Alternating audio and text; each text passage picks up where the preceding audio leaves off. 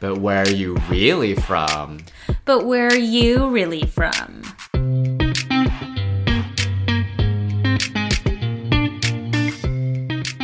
Hey everyone, I'm Angela Lynn. Hi everyone, I'm Jesse Lynn, and welcome back to another episode of But Where Are You Really From? We're going into a different topic today. We're talking about self-growth and unlearning our childhood traumas. Why are we talking about this? I think because it's top of mind for us all the time. It's something we are working on every day. And we've each respectively gone through enough therapy unpacking our various baggage and a lot of times childhood trauma related things that impact our day-to-day, that it's just always there. It's something we're working on all the time. So we thought it would be an interesting topic to talk about with all of you, especially those who are also on this journey or have wanted to but don't know where to start. Maybe listening to our experience will help inspire you one way or another. I think I actually started several years ago, but I'd say the catalyst was meeting Ramon, actually, because he is very big on self-improvement, self-growth, and has been on this path himself for many, many years now. So it was different to meet somebody who wasn't just there to talk about, I'd say, more surface level things. Like, I remember on our first date, right, he said stuff like, what would you do if you had all the money in the world? What would you do after that? Basically a roundabout way of like what really matters to you and like what meaning do you want in your life. So he's always been very like thought-provoking in those kinds of ways, and he threw some books at me and like was just kind of like, well, he's an avid reader, so not literally, but he had so many books and he's like, oh, you should read this one, you should read that one, and I'm like, sure. But eventually, I'd say kind of like by osmosis, seeing him and the way that he operates encouraged me to want to be more mindful of myself and like be more self-aware and try to be a better person. I think I'm already a pretty good person, but at like my core, but you can always be a better person. And then I started therapy 4 years ago, maybe now.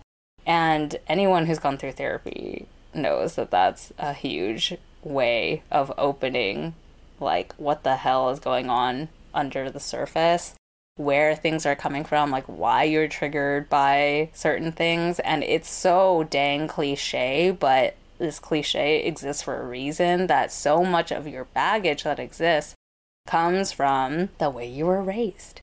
And I don't know how many times I've said this to my therapist where it's like, blah, blah, blah, no surprise, I guess the first time that happened was with my mom, or like, you know, like when I was a kid.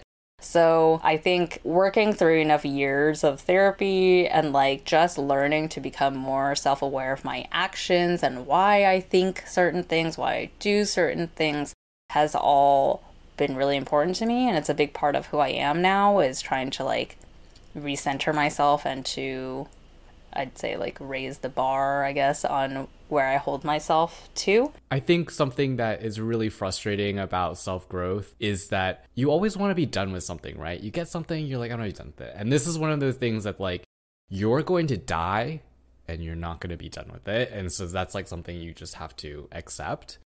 I think for me, the journey has really just been about maybe a more objective evaluation of my life and myself, because I think the two things that really stand out to me when I think about the problems that I have in therapy are finding love for myself and also being my own cheerleader. So like, I even think that, you know, you were kind of saying that you didn't start this path until you met Ramon, but I celebrate the fact that we both came out here to pursue like a vision of what we wanted for the future.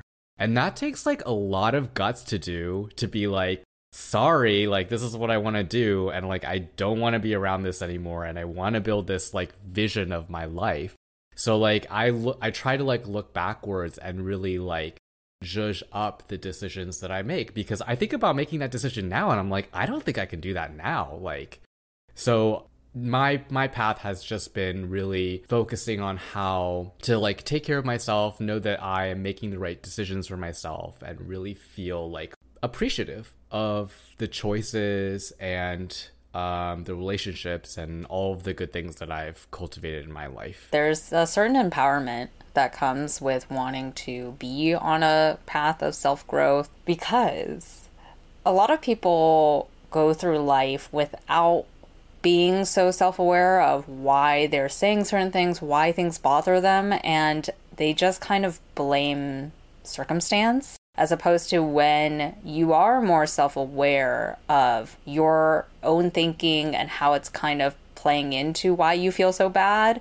Sometimes you can talk yourself down, and that's a really hard thing to do, to be able to like unpack that, especially in the moment of when it's happening. Like, this is not the same thing and I'm causing myself to feel bad. But if you are able to be more self-aware of these past trigger points and how to accept that they happen, but that they don't need to control you in the future, like, you can take more ownership of your own life and your own happiness by not just like sitting in the shit of your past traumas. I think what's so great about that is you can turn something that's negative, you can recognize an experience that has, you know, in some way not shaped you in a great way, and change that into something that is helping you soothe a current fear or helping you push past a certain blockage. And generally my feeling in therapy when I get those kind of little breakthroughs where my therapist was like, well, don't you see, like, you're doing this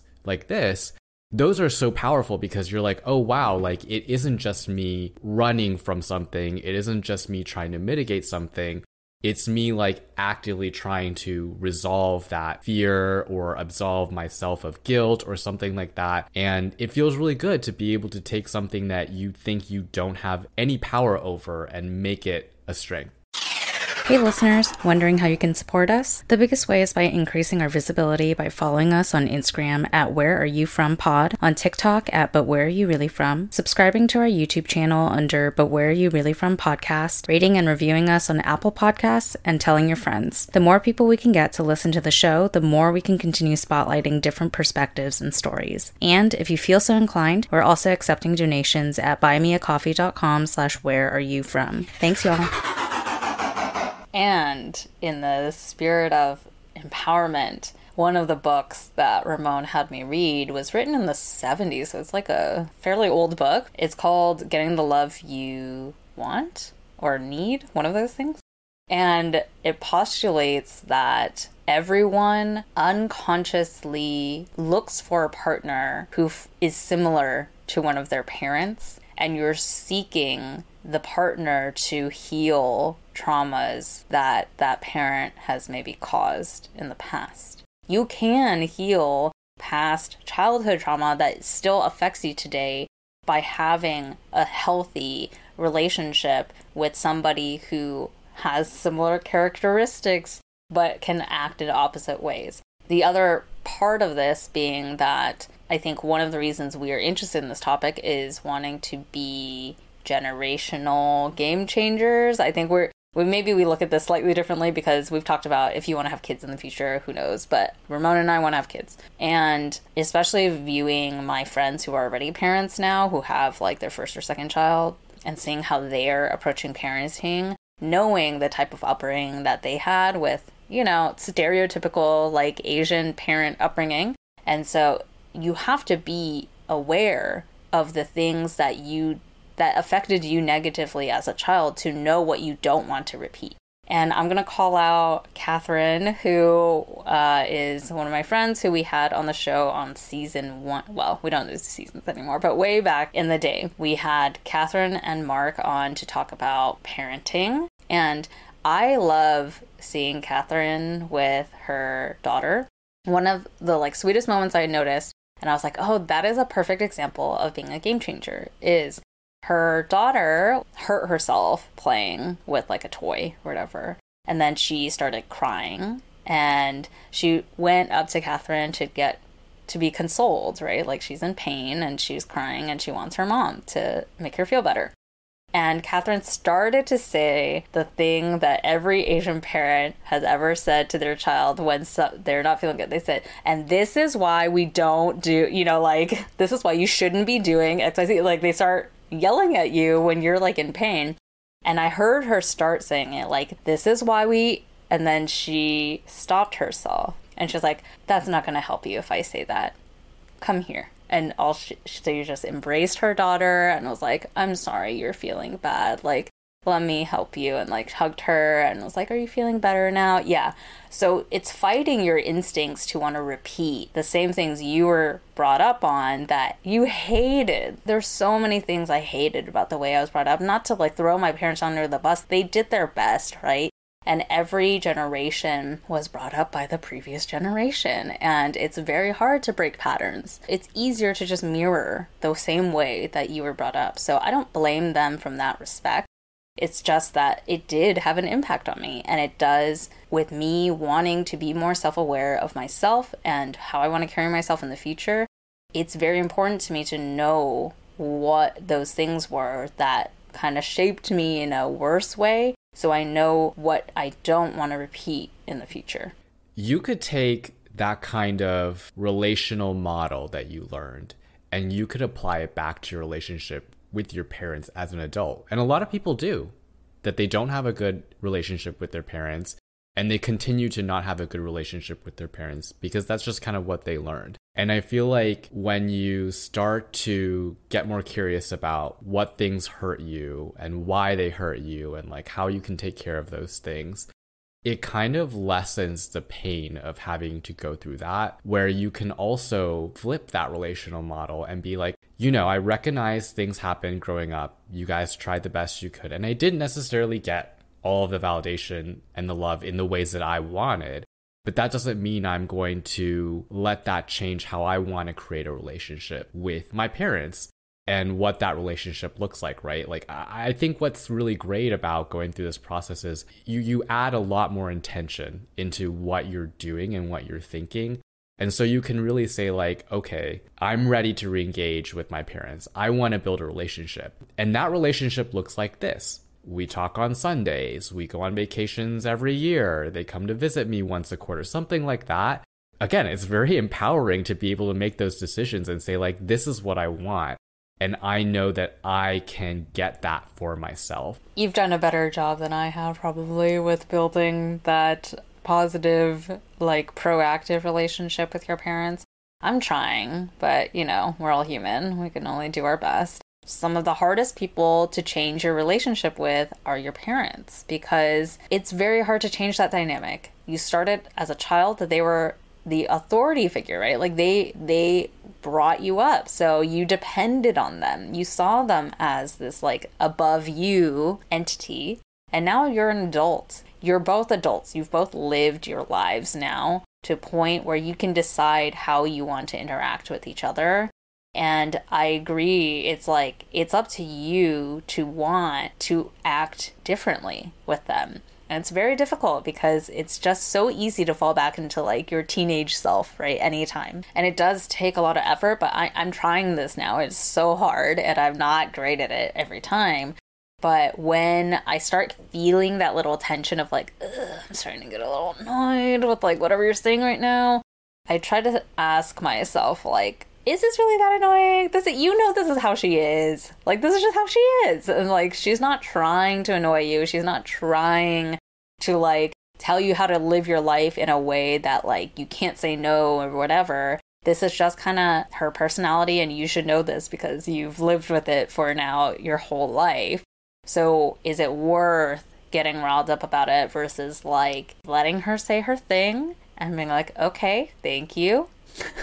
Like, I will or will not be doing that, but okay, that's your opinion, you know, like learning to accept that people can have also their own opinions about things and doesn't mean that you have to follow through with whatever they advise you to do or whatever. And it just makes them feel better to be able to say whatever they wanted to say. But you're your own person and you make your own decisions. So you don't have to do whatever they tell you to do or get angry at them because they had a different opinion. You're coming at it more from a place of grace. I like that, a place of grace.